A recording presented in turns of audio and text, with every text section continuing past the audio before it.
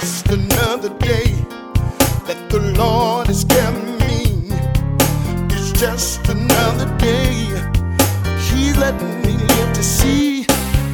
He didn't have to spare my life. There's been some times I could have Welcome to the Christ Quarter. Thank you for being here with me to take 15 minutes of this day to enjoy the presence of Christ and the words of Christ. Today we will read a section of Scripture and discuss what it means and how it applies to our lives. It is my hope that God will speak to you through these words and bring you closer to Him. I am blessed to have this opportunity to speak with you, and I thank you so much for being with me here today. I would like to thank This and That for sponsoring us today. Please call This and That at 919-693-7058 or visit them at 125 Main Street in Oxford, North Carolina. You will be pleasantly surprised at what you'll find.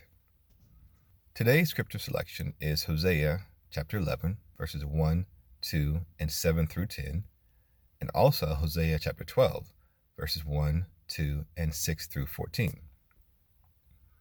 The King James Version reads as follows. When Israel was a child, then I loved him and called my son out of Egypt. As they called them, so they went from them.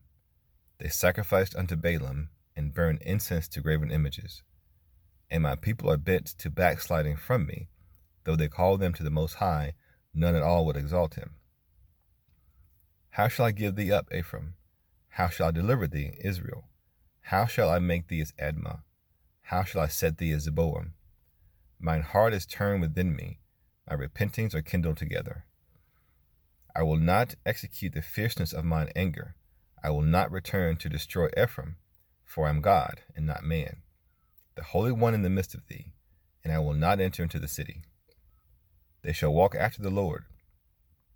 He shall roar like a lion. When he shall roar, then the children shall tremble from the west. Ephraim feedeth on wind, and followeth after the east wind. He daily increases lies and desolation, and they do make a covenant with the Syrians, and oil is carried into Egypt.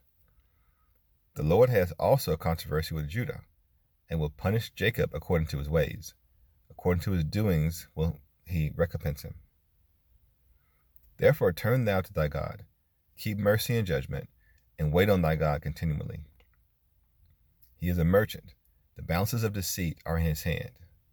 He loveth to oppress. And Ephraim said, Yet I am become rich. I have found me out substance. In all my labors they shall find none iniquity in me that were sin.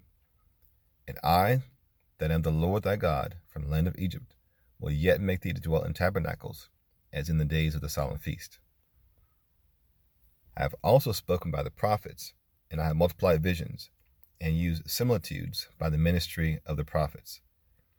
Is there iniquity in Gilad? Surely they are vanity. They sacrifice bullocks in Gilgal. Yea, their altars are as heaps in the furrows of the fields. And Jacob fled into the country of Syria, and Israel served for a wife, and for a wife he kept sheep. And by a prophet the Lord brought Israel out of Egypt, and by a prophet was he preserved. Ephraim provoked him to anger most bitterly.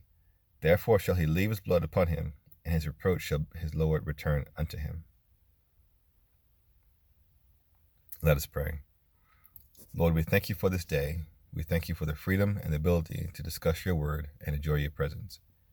Help us to understand your word and your will for our daily lives more fully. We ask that you bless this discussion of your word, that it will speak to someone who needs to hear from you. We ask that you will use these words to bring someone closer to you, and that you will touch their hearts to love others through action in your name. That each of us will do something to show love to their neighbor, in action as well as in word. That each of us will do our best to represent you to the world. In Jesus' name we pray, amen. The verses for today are familiar. Once again, we see a group of God's people turning their backs on God.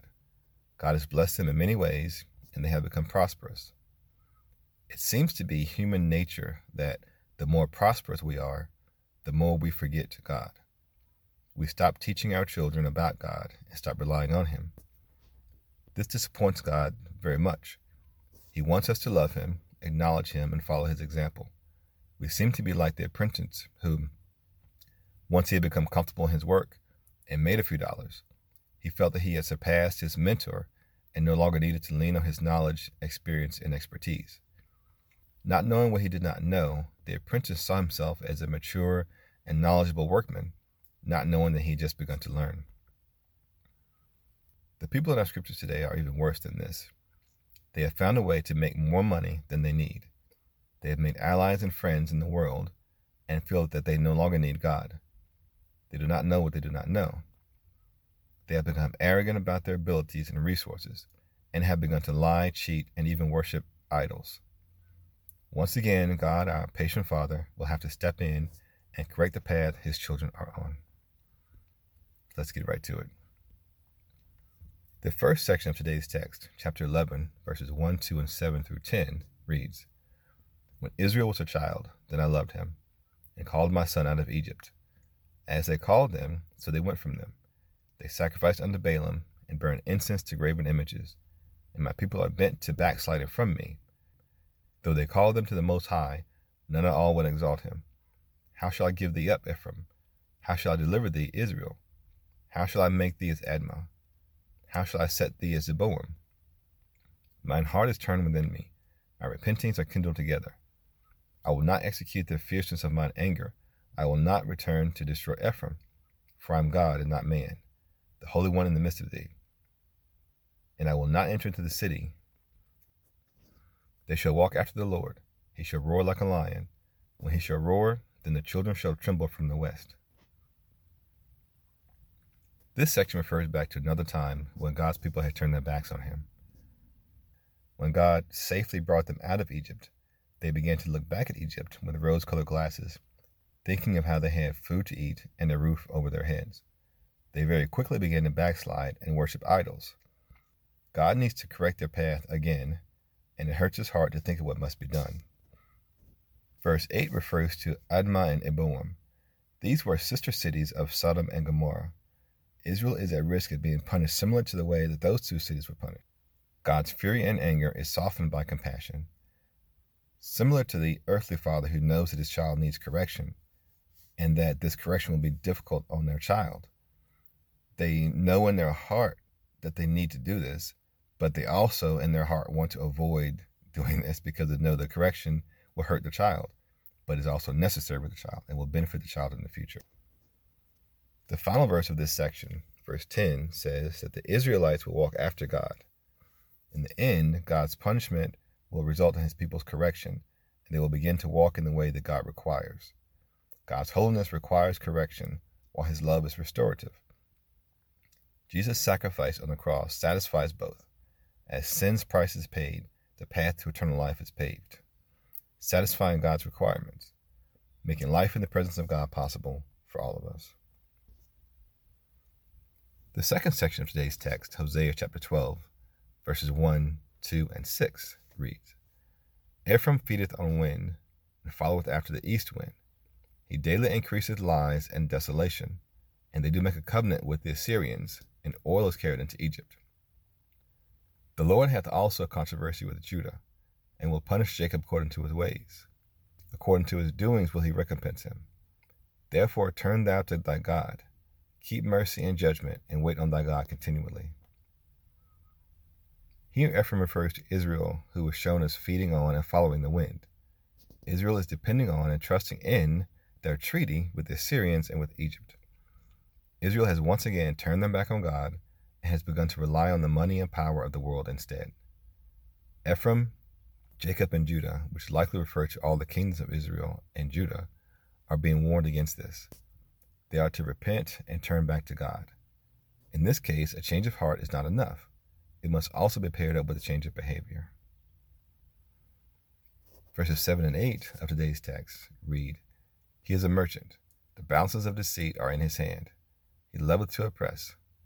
And Ephraim said, Yet I am become rich. I have found me out substance.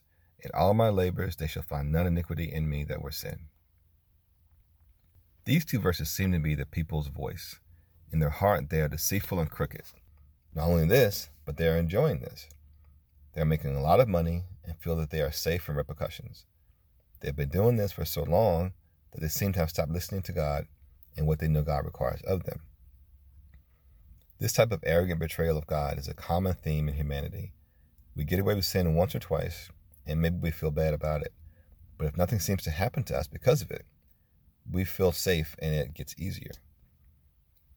We should always keep in mind, though, that God is watching us, and though he sometimes gives us a lot of rope, he will correct us if we do not correct ourselves.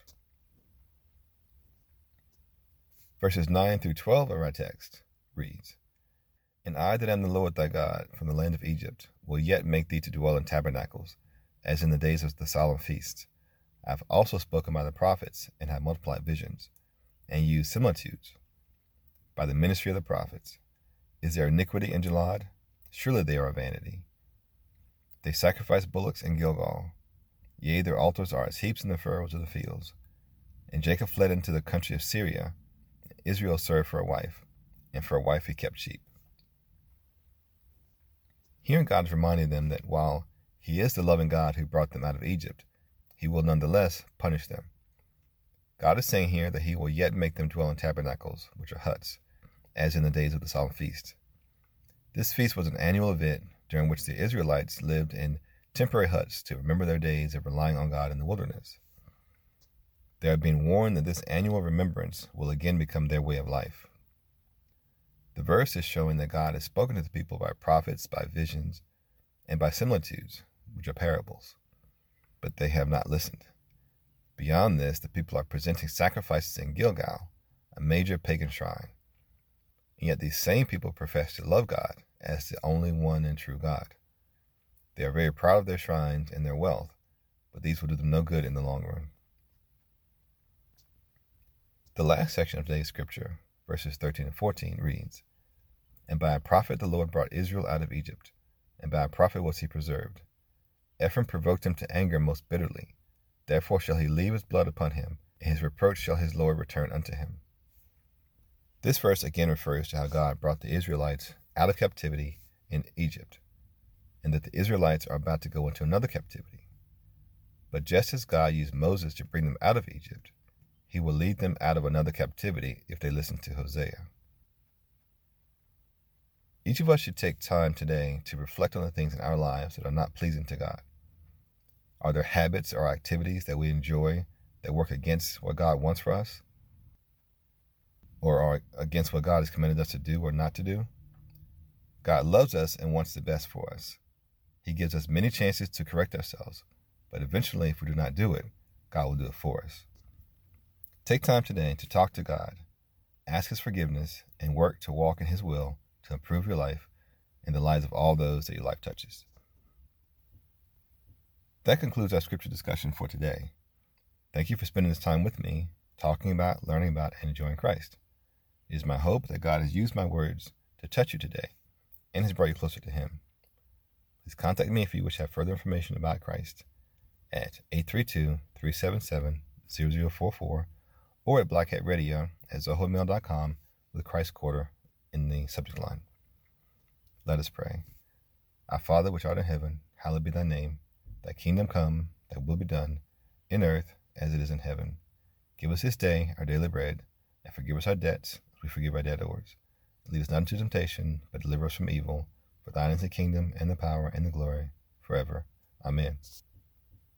I would like to thank This and That for sponsoring us today. Please call This and That at 919-693-7058 or visit them at 125 Main Street in Oxford, North Carolina.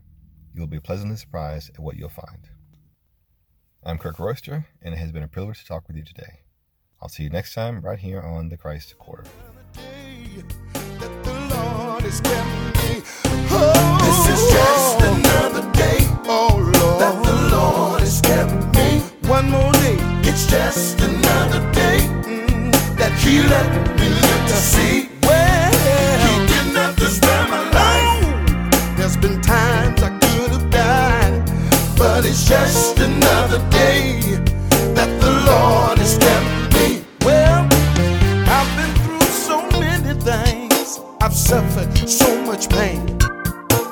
There were days when I felt like I just couldn't make it through, but by the grace of God